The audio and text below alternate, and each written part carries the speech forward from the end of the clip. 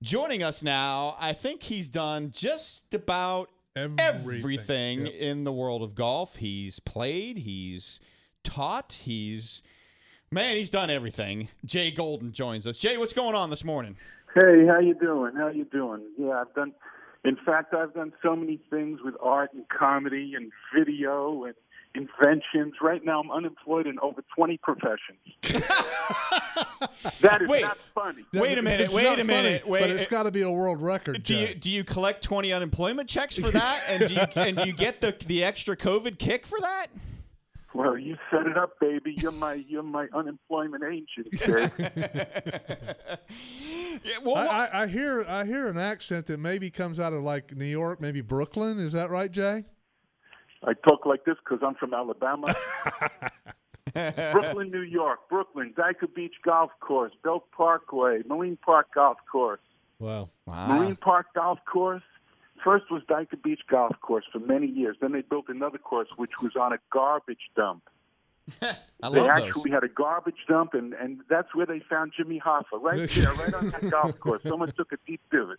That's one of those golf courses where you got to be careful that if you go down into a bunker, you don't want to light a match. It'll blow up. I got it. In fact, it was rated the number one course by the AAS, the American Association of Seagulls. I was gonna say the number one golf course built on a dump, but yeah, same. It's along the same lines. All right. Well, just try not to say things funnier than me. I'd appreciate it. I'll try not to. So, tournament player, instructor, trick shot artist, long drive competitor, MC, stand-up comedian, cartoonist, journalist, children's book writer, screenwriter, poet, inventor, painter, singer. Which one was the most fun? Well, anyone, I enjoy doing them all. I've had a lot of, I don't know, you want to call it skills or gifts, or I don't know, but the main thing is that I combine them with golf. And if there's one message that I would like to share with your listeners, I didn't know if you know this, but golf is tough. It could be frustrating, this, that, the other thing. But there are other ways to enjoy golf. Everybody has skills. You know how to bake cakes? Bake a cake in the shape of the 18th hole at Pebble Beach. You like the law? Learn about golf rules. You like art? Do golf art. You're a collector? Well, collect old golf stuff. There are a lot of other ways. I've gotten so much more enjoyment combining my interests, hobbies, and skills with golf than actually playing. All right, so it begs the question, since you've done so much in the world of golf, who is the funniest on the golf course? Is it Lee Trevino, Chi-Chi Rodriguez, or you? Well, Chi-Chi actually, I have a video that you could show right now to your listeners. Oh, it's a radio? Yeah. But Chi-Chi actually said that Jay Golden is the funniest man in golf. I've done a number of shows with Chi-Chi, and, honestly, you see, humor is based on disappointment, frustration, pain, and that's why it's so easy to be funny with golf. And that's why so many people are funny. Chi-Chi, natural comedian, man, he's so funny. Trevino, they're all so funny. I put in my 2 cents. Tried being a stand-up comedian. I was one of the worst professionals. Get the word professional. I was a very bad but professional stand-up comedian. But I have 1,000 pages of routines and jokes, and I've done many comedy trick shot shows. And so anyhow, but I will say that if you're going to write comedy about any subject, golf is probably the easiest because of the frustration, disappointment, and pain. Or you could write about the Knicks. Yeah, that would work. All right, so speaking of comedy, when we watched the match this weekend with Tiger, Phil, and Peyton and Tom Brady, there's going to be some interesting stuff. You could probably create a whole comedy bit out of that match going on with those guys. Well, I would love to do a play-by-play, like a Rodney doing Rodney Dangerfield. I'll tell you, these guys are bad. You kidding me?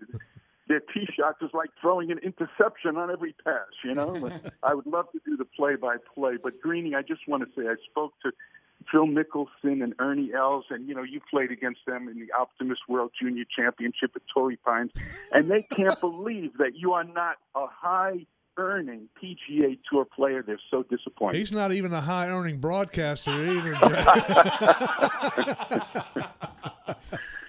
They love you, baby. They love you. Yes, thank God I have a normal job, 8 to 5, Monday through Friday, right, Matty? And Matt, Yeah. you had the greatest idea. You're the co-founder of the Carolina Invitational, and if there's one way to get invited to a tournament, and that is to start it. That is the greatest idea I ever heard. Jay, I played in it one time. I was not of the caliber of the players that were being invited to this thing. So let me just clarify that. Let me guess. It was the first time. Was No, it the first one? It was like the 12th one. Yeah. Wow. It took me the only reason because of that is we had moved it from November to August, so we had a lot more daylight, so we could accommodate more tee time. So I just put myself in the field one time. Oh my God! Yeah. You practiced for it for 12 years, and you still stunk it up. Congratulations. Yeah. Well, I mean, I'm not that good of a player. Mark is. Greeny's a good player, but I love the game, and you're right. The best stories come out of the 19th hole every single time. Oh yeah. It's the easiest. It's the easiest. And, my son, Jeff, all my kids started playing golf at 1 year old. But my son, Jeff, he continued playing, and at 22, played in the U.S. Open at Oakmont, Wow. and I caddied for him there. Wow. And that's 2007. He's still not talking to me, but it's getting closer. It's getting closer, fellas. Yeah, it's interesting. I mean, when you caddy for your kids, my dad was a club pro, and he caddied for me one time in the New Hampshire Open. We both played in the first round. I made the cut, he didn't, and then he caddied for me the next day. I shot 81. So I don't know if you've had that similar experience with your kids before. Well, I've done, and I know that you guys have done caddying, and when you caddy, there's two things that I say. One, it's what you say, but more important, it's what you don't say. Right. You gotta know that player. It's Thin Ice Country Club, baby. Thin Ice Country Club. In a lot of respects, I helped the player get on tour, and I've worked with a lot of tour players and tour hopefuls. I gave Arnold Palmer lessons in his last appearance at Bay Hill. I worked with him that week, and you talk about Thin Ice Country Club. Oh, man, with no one around, if he sneezes, 12 tissues show up. Oh, my God. Oh, so it's got to be fun. I mean, when you do clinics and stuff like that, I mean, there's also the fine line, too, between the humor and the seriousness of golf. And I think that's what makes it a great game, is that there is plenty of time to have fun and joke around, but there's also plenty of time to be serious. And making that balance sometimes makes it more funny than anything. It does, and the concentration on each shot. But I know the secret of golf, and I know this is not a teaching show, but I know your listeners want to get a secret, and this is it. Keep your back foot straight, turn your left foot out, bend from the knees, bend from the waist, where your left arm hangs down, sway the club, with your right hand on the club, the line from the knees, point to your right shoulder. As you start the club back, club goes low, shoulders turn, hips turn, top of your back swing, 90% of your weight's on your right, but 10% on your left. Your shoulders turn 90 degrees, your hips 45, downswing, initiate the lower part of the body, knees moving towards the target, hips are winding, shoulders are winding, club is the ball, same position it was a dresser. You move into your follow through, shoulders face the target, hips are face the target, hands are high, and most important of all, don't think about anything when you're hitting the ball. Yeah, you just made me a 40 handicapper, Jay. I'm now a 40 handicapper because I got to think about all that stuff. Well, you're improving. Exactly. And by the way, after you do all of that, there is only one place in the world where hope is a strategy, and that is in the game of golf. That's right. I'll tell you, you hit one good shot. Why can't I hit them all like that? You know what I say to that person? The guy that won the lotto last week for $10 million, he says, why can't I win every week? Same reason. Exactly. It is just it's a frustratingly outstanding game, and the knowledge that no matter how good you play, no matter how low you shoot, you left at least one shot on the table somewhere. Every time. It's a crazy game. To have the greatest round in your life, what are you thinking about? Are you enjoying it? No, you can't wait to get off the course before you ruin it. Right. Yeah. Crazy. I mean, how many times? And Matt, I have a question for you. Matt, I have a question for you. Go As ahead. you know, I'm the new host of this show. Yeah, you are. Matt, you say that you enjoy golf more every year. Tell us your secret. Because I have very few years left. So. Wow, that's a beautiful thought there. Nice going. Listen, on a serious note, I'm reading an article, You spent some time with Mo Norman. Can you share with our audience what that relationship was like? 'Cause first of all, people may not know who Mo Norman is, but one of the greatest teachers and the greatest players ever. Well, actually, he didn't teach that much, but and I wrote a song about him, which actually is on iTunes. But anyhow, I spent a nice amount of time with him. But when he was about 5 or 6 years old from Canada, he went down a hill on a sled and a car went over his head. And there were people, the family, they thought he would go crazy, this and that. But there's a lot of people that felt that he became an idiot savant. So he was very backward in some areas, but loved hitting golf balls. And I'm exaggerating now, but it's not too far from the truth.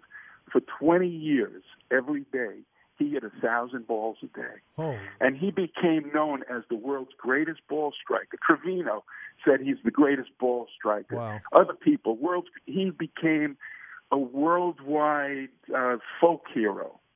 So I spent, a lot of time with him, and I wrote songs and poems and articles about him, paintings. I did paintings that he would sign, and he is some story. For those of you that want to see his clinics, you go to on the internet, you put in Mo Norman clinics.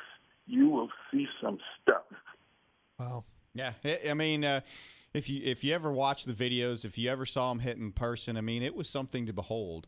To be able to just watch him hit it wherever he wanted to, hit it whatever distance he wanted to, with whatever club he wanted to.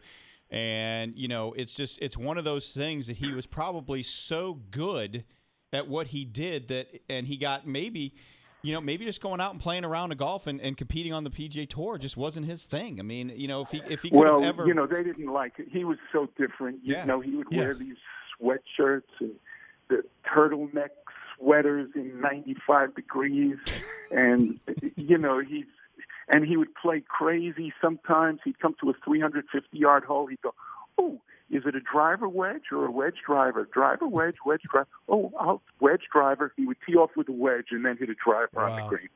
Yeah. He did so many things, and he was so different.